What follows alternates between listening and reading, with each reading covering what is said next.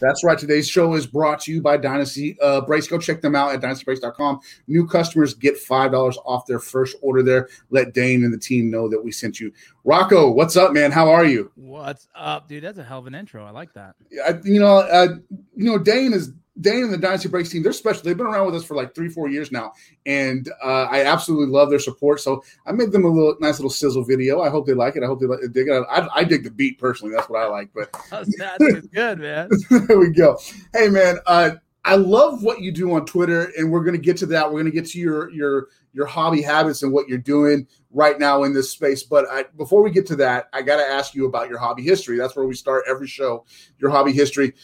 We were talking offline, and I know you have the same story as a lot of people do. You got back into it during COVID. But let's go back before that. Where did it really start when you were a kid? What was the set that pulled you into the hobby? Yeah, I mean, I've been collecting since I was young. The first set I could probably remember was that wood bordered, I think it's Tops. Was it a border? Was that what that was? Was it 87 Tops? 87 Tops. That's probably the earliest I can remember in my head. My brother was we're all baseball players growing up, but my brother was the one who got into it. And I remember as a kid, he would take me to this small baseball card shop just around the corner from the house. It was just a couple blocks. It was Bruce's baseball card shop, which is no longer open, which that's just so much of my childhood memories. But my brother me taking me in there and just looking at the card shop and talking with Bruce. And that was really the first intro. I mean, we got so into it. I mean, we're the type of family where my father took us to the card conventions and we started chasing, at one point, a big part of my memory as a kid and hobbies was chasing that Upper Deck Ken Griffey Jr. rookie card, that Billy Ripken misprint underneath the bat, right? Like those are the era. That's the era of card collecting that I fall into, and those are the big chases as a kid that I remember just going as hard as I can to find, to put the money together to buy boxes, which is very, it's not the same cost of what it is today, but those are the things. I mean, we still had gum that was good to chew in our packs. Not anymore. But, yeah, that's really like the beginning of it all. Was my brother kind of started me into it. I kept going all the way until about probably just past high school is when I finally – I mean, look, in the military, I had a giant trash can with every baseball card I've ever owned in boxes and in folders. And I lost that in my first divorce. I still don't know where that is. I understand. Our stories are very similar in a lot of ways. I completely understand that.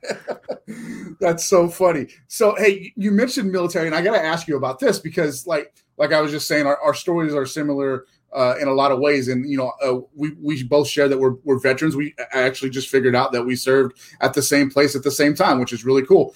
I know going through basic training in AIT specifically, that we would get that little pass and we get to go down to the PX or whatever. And I kind of rekindled my collecting spirit there at the PX on Fort Lee, Virginia, buying up whatever cards they had. And then I kind of stopped for a while when I got deployed. What were your collecting habits like in the military? Did you have time to I know that you were an infantry guy, so that's a lot different, but did you have time to go pick up cards or go to the card shop or anything like that? No, I didn't really have time to really do anything for myself. If I wasn't deployed, I was home training. If I wasn't training, I was there with my kids who were young at the time, and so I really still had dust collecting on a trash can full of baseball cards in the garage, and eventually went to a storage and then eventually just lost track. But genuinely, I had no time to focus on anything outside of just preparing for the next deployment. And so that's really, my military experience in the active duty space was nothing but preparing for combat. And, that's just what I signed up for, and that's what I did. And I didn't have much time for anything outside of that. So again, shared experiences. I get what you're saying. And I vividly remember being in Baghdad on a computer looking at cards going, I have the money in my account right now. I could buy a case of this stuff, but where would I put it? I just didn't know where to put it. Like, cause it's those weird addresses and, where are you going to have them sent to, or are you going to have it sent at home? If you get it sent home, your wife's going to see it and then you'll probably never see it again. It's a struggle. Like when you're in that space going, I just don't know how to do this. So you have to almost take a break because there's nothing else to do. Right. Yeah. It's funny. Now that I'm thinking even more into it, I know why I stopped even getting into collecting. I played college baseball and became academically ineligible to play anymore. And it was actually the first big loss in my life was losing the game of baseball. And I remember how mad I was about that I didn't even turn on a baseball game. I didn't watch baseball, wanted nothing to do with the game. And I imagine that probably went hand in hand with not wanting to see a baseball card ever again. I was hurt that the fact that my baseball career, the shot at becoming a professional ball player, the dream since I was 4 years old was taken from me because of my own immaturity, right? Mm-hmm. And so I had to join the military. I had a daughter, wanted to take care of her. So all these little decisions growing up, I kind of felt like, let me keep that kid's game, in the past. The first day I got off active duty. So here we go. I got off active duty. It was June 17th. I'm driving home. It got home just in time for my July 15th birthday because I had to stop a couple stops on the way, stop and saw family. Got to Arizona. I called the team and they let me play. So for my birthday, July 15th, which is tomorrow, so however many years ago, I played in a baseball game. I pitched 2 innings. I had 4 strikeouts. I went 1 for 2, I hit one off the fence. And I thought, well, maybe I can still do this. And my wife at the time was like, nah, forget about it. It's in the past. She said no. She just put the kibosh on it right there. Yeah, not right there. Yeah, that's funny. I was heartbroken. Yeah. Let's talk about your college baseball experience. Where did you go to college?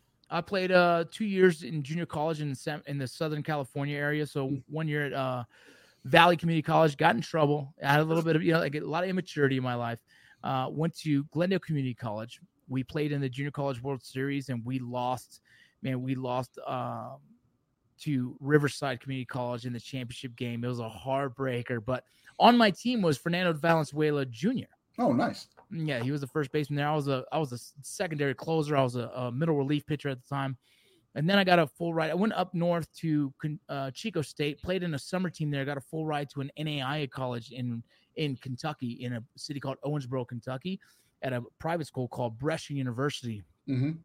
I was a 2-way player, doing really well during the preseason, and then boom, the grades came out.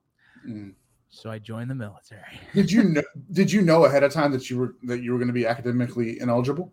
I knew I was close. It actually came down to a ceramics class. Listen up, kids. Do your homework. I had a ceramics class that I was planning to drop, and I actually slept in too late, missed the drop date, and that pushed my GPA beneath, I believe it was a 2.3, which I needed a 2.5 to be eligible and maintain my full ride. And from there, it's just I didn't make any good decisions. I tried out for some independent pro teams, and immaturity really chased me around a lot of my younger life. I needed the military to mature. I needed the military to kind of straighten my thought process out. And so, in the end of the day, as much as it hurt me as a young kid, it was the best thing that's ever happened to me to kind of straighten my life out. Absolutely. I think just speaking from experience, that military experience is probably the best thing to straighten out anybody's life because of the structure that's involved. And hearing you refreshingly say that it's something that you needed and realizing that takes a lot from a person to understand that because there, a lot of people go into the service not understanding that, thinking that they're just going to slide through it, and that's just not how it works there at all. Like it's a commitment, and it's a 24/7, 365 job that people can't skate by in at all. Yeah, no, for sure, at all. So, walk me up to where you're at now with collecting, and I do want to talk about your acting career in a moment too. But like you said, you rediscovered collecting during COVID. How did that happen? Yeah, you kind of locked down at the time. We're in Salt Lake City, Utah, and I have 7 kids, and we're all locked out in the house. And you're trying to find ways of entertaining them. I brought them through. I showed them a little bit of disc golf, but we can't always leave the house. Mm-hmm. And so I started seeing a lot of Pokemon collections and people talking about it. And I was like, okay, let's see what this is all about. And boom, I bought them a couple boxes of Pokemon. They had a good time breaking them open with me. And so we're ripping these boxes and they're just enjoying it and they're looking them up. And then I start telling about value of investments. And so we start looking at what cards are worth. And as we start doing that, it becomes a thing, like the family's involved. And so sure. I find a baseball card pack and I'm like, man, I forgot how much I love baseball. And so my wife's like, you're watching a lot of baseball nowadays. Like, yeah, because cards kind of brought my love back to the game. You know, I remember how much I love the game and why, you know, a value of one card could be, you know, can be so worthless to someone, but so valuable to another just based on different kind of things, different connections, different relatabilities. You know, I love Puerto Rican ball players because I'm half Puerto Rican. I love Mexican ball players because I'm half Mexican. I love players from New York because my father's born in New York. I love LA Dodgers because I'm from LA. And so I now have like grown into the space and learned and Googled and watched and followed all these card collectors out there. And you know, I myself now consider myself an avid, you know, card collector and enthusiast, you know, with every different, you know, I love MMA, you know, I love baseball, but I'm also learning now about soccer. I'm learning about even Pokemon, all those cards. I'm just learning about it all. It's just interesting to me. And so I'm enjoying it. It's interesting that you said you're learning about soccer specifically. I saw a couple of tweets earlier today where people were opining about how 3 months ago everybody was collecting baseball and football, and now all of a sudden everybody seems to be collecting soccer. Like that's a sport I think is probably a year behind from really like bursting onto the collecting scene. But if you're in on it right now, that's something that will benefit you into the future. I like soccer specifically. I don't know a whole lot about it, but I know that right now is the time to be about it. Is that something you're adding to your collection right now? Yeah. And you know, it's funny, you know, a personal collection. I don't know what my personal collection is, right? I myself am trying to figure that out. When it comes to soccer, I don't know anything about soccer besides like 4 names out there, right? I know Messi, I think his name is one of the biggest names that people keep talking about. Messi, yeah. There you go, Messi. So I'm talking to several soccer enthusiasts and learning. I'm asking questions, and it's actually just kind of a cool thing. You know, they're asking me about baseball, I'm asking them about soccer, and we're kind of going back and forth. I'm going to send them a box, they're sending me a box, and it's this really cool community of card enthusiasts that I didn't expect even existed in this world. And now it's like, man, the floodgates have opened. The card world has kind of opened up their arms to me. Just on Twitter alone, I think I grew like 5,000 followers just by posting like, I'm into cards, like like I want to follow more card enthusiasts because I want to learn more. And yeah, so soccer right now is a thing for me. There's I followed some women's soccer back in the day during the Olympics. I thought that was very interesting. So now it kind of draws me back. We're in Salt Lake City. We have, the Salt Lake Real. So we have soccer teams here. So why wouldn't I get involved in that? And plus my daughter and son love the sport. So like, I'm like, it's another way to keep them involved and in loving with their own sport. It's a natural connection that I see, like a father like yourself. You just mentioned your daughter and son love the sport. It's a natural way to, one, get them involved into collecting, with soccer specifically, and two, grow your own portfolio where it might come to, you might have a Messi PC one day, that's pretty cool. That's pretty awesome. Nick Gable says, if this is who I think it is, my daughter loved you in Mayans. So awesome, Nick. Thank you very much. This is Rocco Vargas. This is exactly who you think it is. We're going to talk about Mayans in just a moment, I promise. But we're here just about at the 15-minute mark where I have to introduce my Legacy Spotlight, my Legacy Sports Art Spotlight. And today we're going to go ahead and spotlight Joey Bats just because, hey, I love Joey Bats. I love this card. This is from my friend Jamie Thomas up in Toronto, Canada. And when you see this Rocco on your screen in just a moment, let me know what you think about Jamie's wonderful artwork. Are you a Blue Jays fans at all? Oh, yeah. Yeah. Oh, man. So this is Jamie Thomas. You can check him out at legacysportsart.com. You can use code BLP2021 and get yourself 10% off a custom sketch. You can see that this is from a Topps Museum collection. I believe this is what that is from. I'm sorry, Topps Series 2018 Topps Series 2 is what this is from. Jamie is a fabulous artist. Go check him out at legacysportsart.com. Use code BLP2021 and you'll get 10% off a custom sketch order. Vince, can you draw it all? A little bit. Yeah, not that good. Not that good. Jamie's a great guy. So guys, go check him out. Let him know that we sent you up there. Give him some love and you can get yourself a custom made sketch card from Legacy Sports Art, who, by the way, just was a runner up in an international contest. Now that I think about it, it was like 7 different countries involved with that drawing for the Josh Gibson MVP award. Oh my God. So I loved all the Josh Gibson art. did you follow that? Yeah, he's one of my favorite stories and players that I've learned about as a kid. You know, the Negro Leagues is very valuable and important to me as a kid. You know, the Puerto Rican side of my family, I've had some Puerto Rican ball players that played professional ball, Jose Oquendo back in the day with Ozzie Smith. Mm-hmm. And I know back and even further on, you know, some of the Puerto Rican players had to play in the Negro Leagues, right, because of color of skin tone. And so I was raised understanding and knowing the Negro Leagues, and Josh Gibson right there is one of my go-tos. I really love him. You know, if there was more cards of his, that'd be a PC of mine. You know, I was trying to collect some of these top 70 series. They're hard to get and they're getting expensive. I got a couple of them though. You know, they are hard to get and they are getting expensive. On the whole, the hobby is expensive. What were your thoughts coming back into it? Like, if you're collecting in the late 80s, early 90s, chasing Ken Griffey Jr. rookies, what are your thoughts when you see the price of a box of cards coming back into it? Yeah, it was a shocker. It was a shocker to see, you know, the inflation from when I was young to what it is now. You know, I think I went about it wrong when I started investing money into buying boxes and ripping them open and hoping to find it. There's some value in that, right? There's the chase that is so fun to try and fulfill with finding that one big hit, you know, something that makes the chase worth it. But now then I started buying slabs and you know, already graded cards for me. Became like, look, if I'm going to make an investment, I'd rather buy the card graded and ready to go. Like, it's a top performing card right there. And I'm just hold on to it. And if it's a PC card as well, if it's a personal collection, you know, my own private collection, I like Derek Jeters. I like Derek Jeters because my wife loves Derek Jeter. So it's kind of this thing. I like to buy them for her and collect them. Mm-hmm. But if I'm going to go chase for Derek Jeter, I don't know if I want to spend that money. If I can spend, you know, $500 on a box and not sure if I get it, or I can just go, you know, $200 on eBay and find a really quality card that I like, you know. So I think I started in the hobby doing the wrong thing by just spending a lot of money.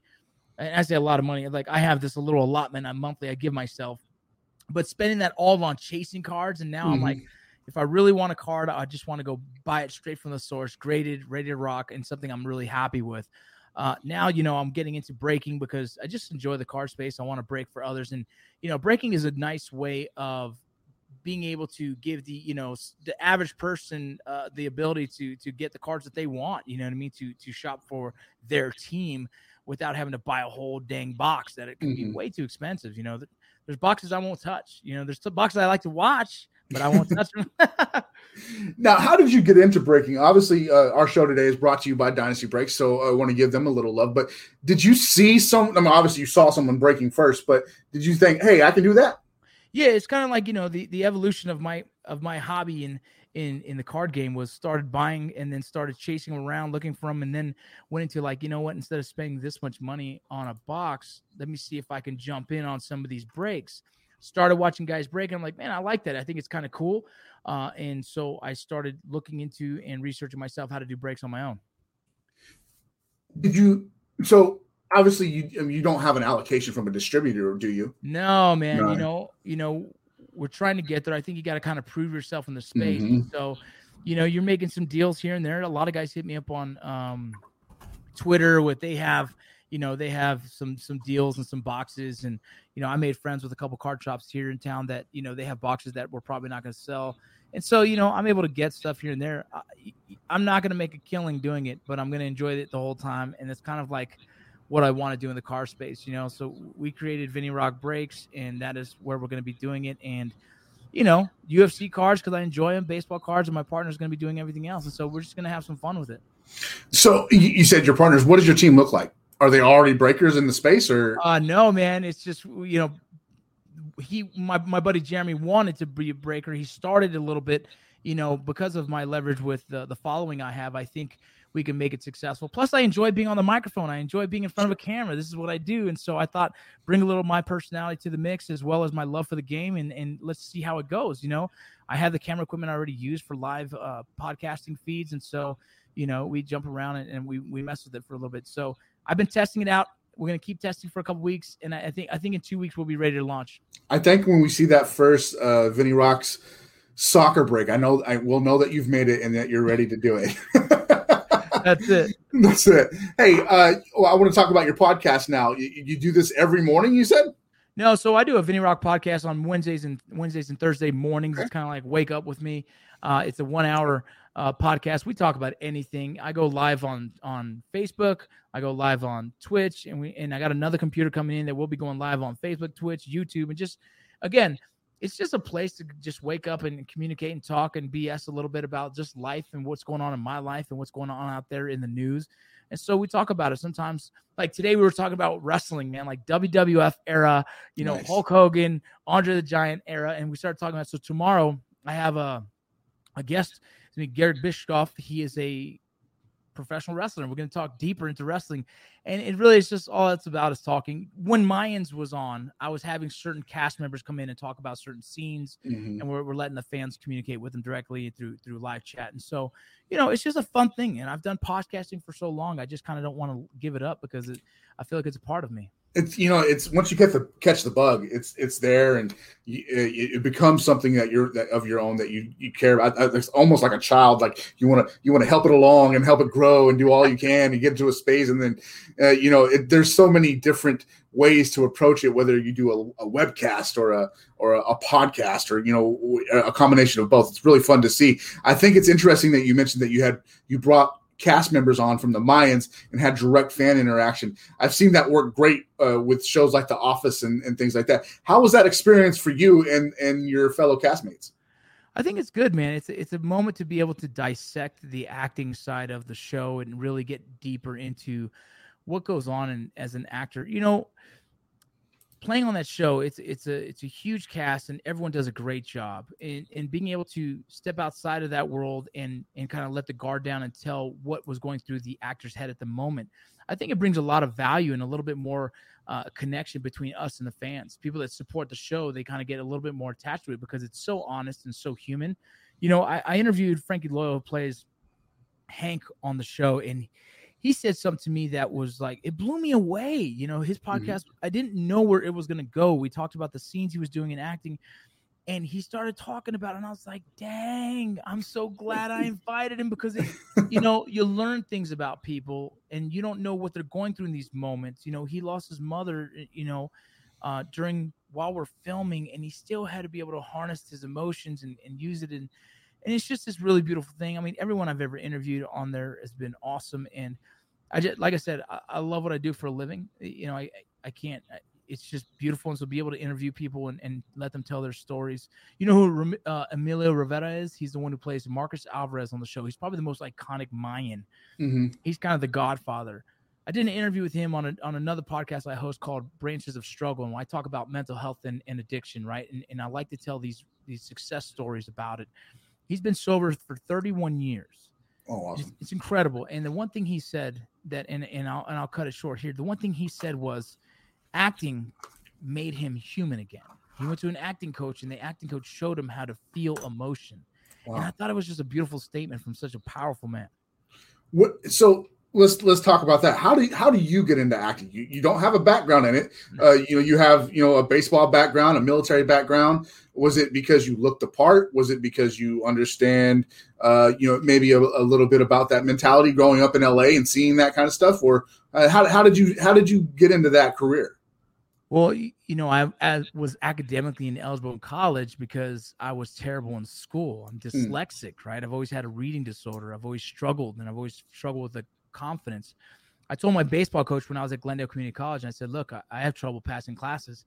He's the one who recommended, maybe a theater class. Why don't you try that? Those are easy. And so I joined 2 different theater classes, and that was the beginning of everything. I did an improv class, an improv scene about, that the teacher asked me to do, and I did it. And after the class, he's like, I really think you have something for this. And I didn't entertain the idea because baseball was the priority in my life, but I did go to an audition at one point and realized, reading was not a power of mine. And so I said, no, thank you. Later on down the road, as I was in the Border Patrol, I started doing YouTube videos with some friends, and I really started kind of taking a liking again to being in front of the camera. I produced the movie, produced the documentary with my friends, and that made me decide, like, I didn't want to just do YouTube anymore. I wanted to kind of step into the real Hollywood space. and I started making efforts towards some acting, and I was able to get the audition for Mayans. So was that a casting call, or was that did you know somebody? How'd that happen? Yeah, it's kind of tough, man. The acting space is sometimes who you know, sometimes it's having the right agent and manager.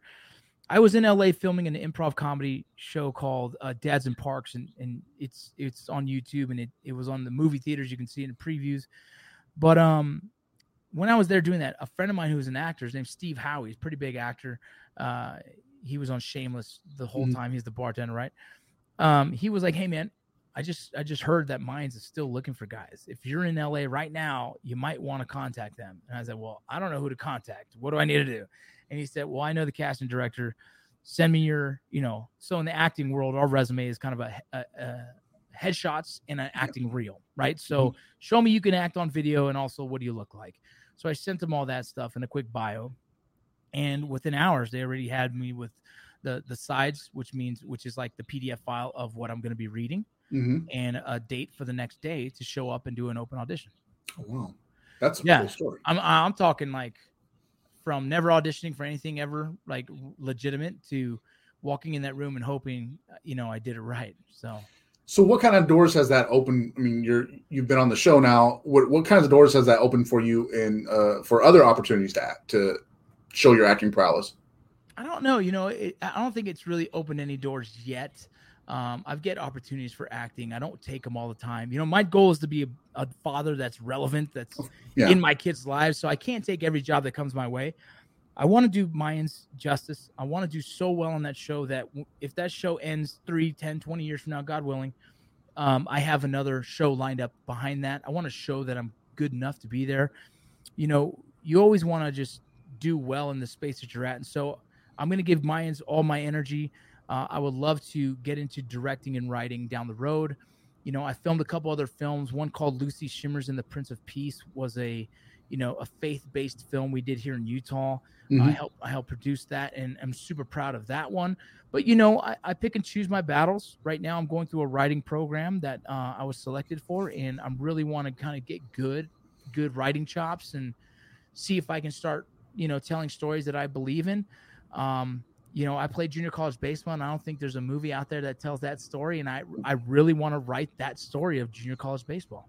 That's an interesting one because, you hear horror stories about minor league baseball and how those guys are treated. And I can only imagine what it is on the junior college level. That doesn't sound like it's no walk in the park. And it's a struggle because you're trying to get to the next level, right? Yeah. Was that your goal, to get to a D1 school? Yeah, I had trouble with reading, so the SATs wasn't I didn't get good scoring on any of that stuff, and so my goal, I knew that I could get drafted out of junior college, and my goal is to hopefully show up and do a great 2 years and get picked up. In 2 years, I didn't really get to do much because I was in trouble, academic issues, and it's just one thing after another. I can say all the excuses in the world.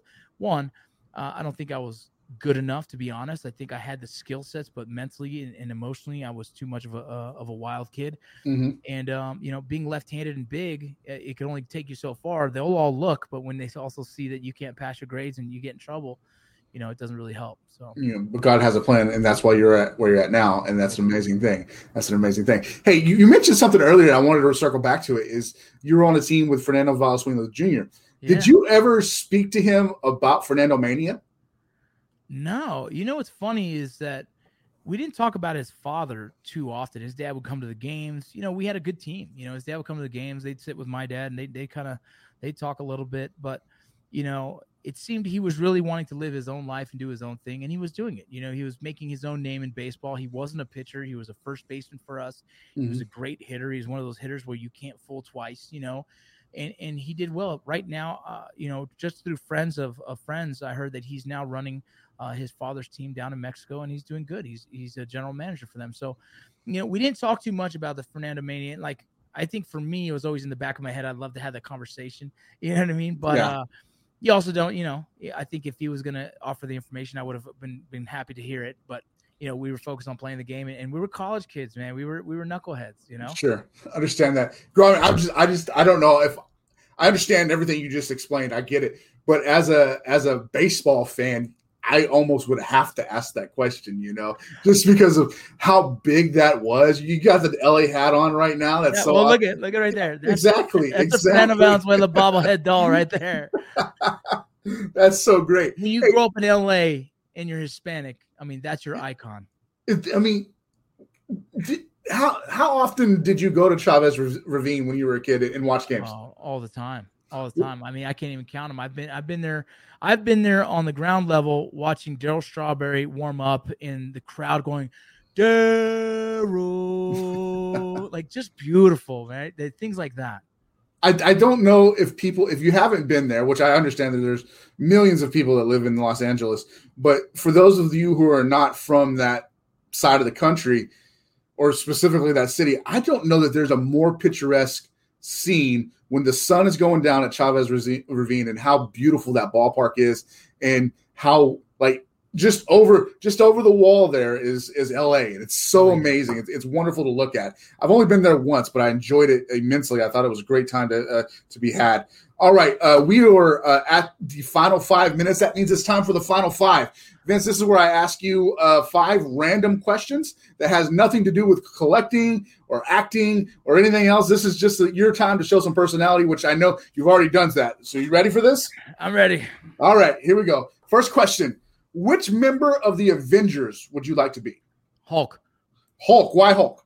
Oh, man, that's something about being super strong and be able to crush anything in it. There's a little bit of him in me. There's a little bit of him in me. So, yeah, the Hulk. Okay, we're going to keep the superhero theme then. Would you rather have telekinesis, the ability to move things with your mind, or telepathy, the able to read minds? Ooh, I guess read minds. I think I would always like to find who's the most genuine person in the room. The most I understand that, especially being a soldier. We don't deal with fakeness very well. So we want to know who the most genuine person is. Do you still, when you walk into a room, do you still size everybody up immediately? Always, right? It's for the safety of my family, for the safety of myself, for who knows why. But look, it's a skill set I have. Why waste it? Exactly. And also every exit quickly. I understand. This is a gross one. Would you rather swim in a pool full of Nutella or a pool full of maple syrup? Nutella. Yeah, I imagine. Yeah, no, it's just the cleanup sounds easier. It sounds a lot easier. I don't want to deal with that. Hey, being from Los Angeles, you might not have experienced this a lot when you were a kid, but you live in Salt Lake now. So, would you rather stay in during a snow day and build a fort, or go outside and build a snowman? Oh, go outside and build a snowman all day long. Do you guys get to enjoy the snow there in Salt Lake? Yes, for sure. I mean, we have all 4 seasons and we get snow. Sometimes we might have to go away from the house to find better snow, but no, we get snow days. I'm out there shoveling. Awesome. See, get to a couple of comments here. Nick Gable says Darryl had one of the sweetest swings in all of baseball. That is right. Sydney Moats, great interview and guest. Thank you, Sydney, for watching. All right, final question of the final 5. Here we go. Let's think about this one, all right? Would you rather have Beyonce's talent or Jay-Z's business acumen?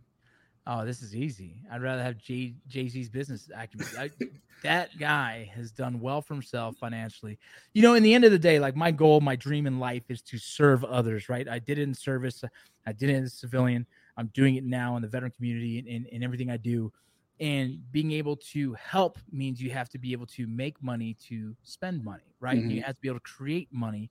And so when you create that wealth, you can give it back. And so what he's done has been very brilliant. And yeah, man, I would love to be in those shoes right now. Yeah, absolutely. I understand that. Especially as a vet. You mentioned this a couple of times as a veteran helping other veterans. How does that look for you? What are you doing to help other veterans? Because I have a name, I have a lot of people that come to me and I may have been able to find a lot of resources for those who struggle with post-traumatic stress and mental health. I've been researching myself. I'm going to college myself. I'm doing all these things to try and find answers for veteran suicide, right? And there's a lot of people out there that are making these efforts, but, it's been 20 years and I feel like we're still behind. So just being a voice and telling guys like men and women who've served is, if you need counseling, seek counseling. Counseling is cool. A lot of people struggling and don't want to go out there and get help. But if they need the resources, I can find them for them because I just have that ability. People reaching out to me and continuing to be a voice for them, right? If we don't have a big enough voice and a big enough microphone, no one gets heard. And if that's my job right now, and that's where God put me into this place of being a bigger microphone for the community, so be it. Absolutely.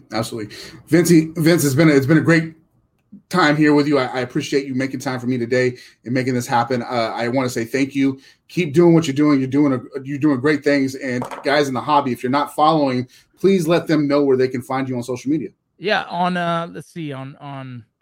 on Twitter, I'm at @thereal_Rocco, and on Instagram and Facebook, it's Vincent Rocco Vargas. If you guys want to join us for the breaks, it's VinnyRockBreaks.com. And if you just Google me, you can find me. I read every single message that comes through, so hit me up.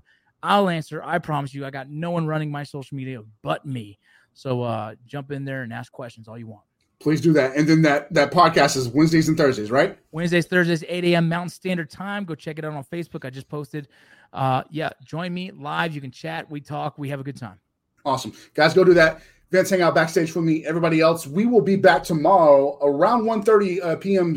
As well with our president of Beckett, Mr. Jeremy Murray. We're going to talk about what's going to be happening at the National, how grading is going to look, and what you need to be prepared for to be ready for the National. So don't miss that 1:30 tomorrow. Vince, thank you very much, everybody else. Good night. God bless. We'll see you tomorrow.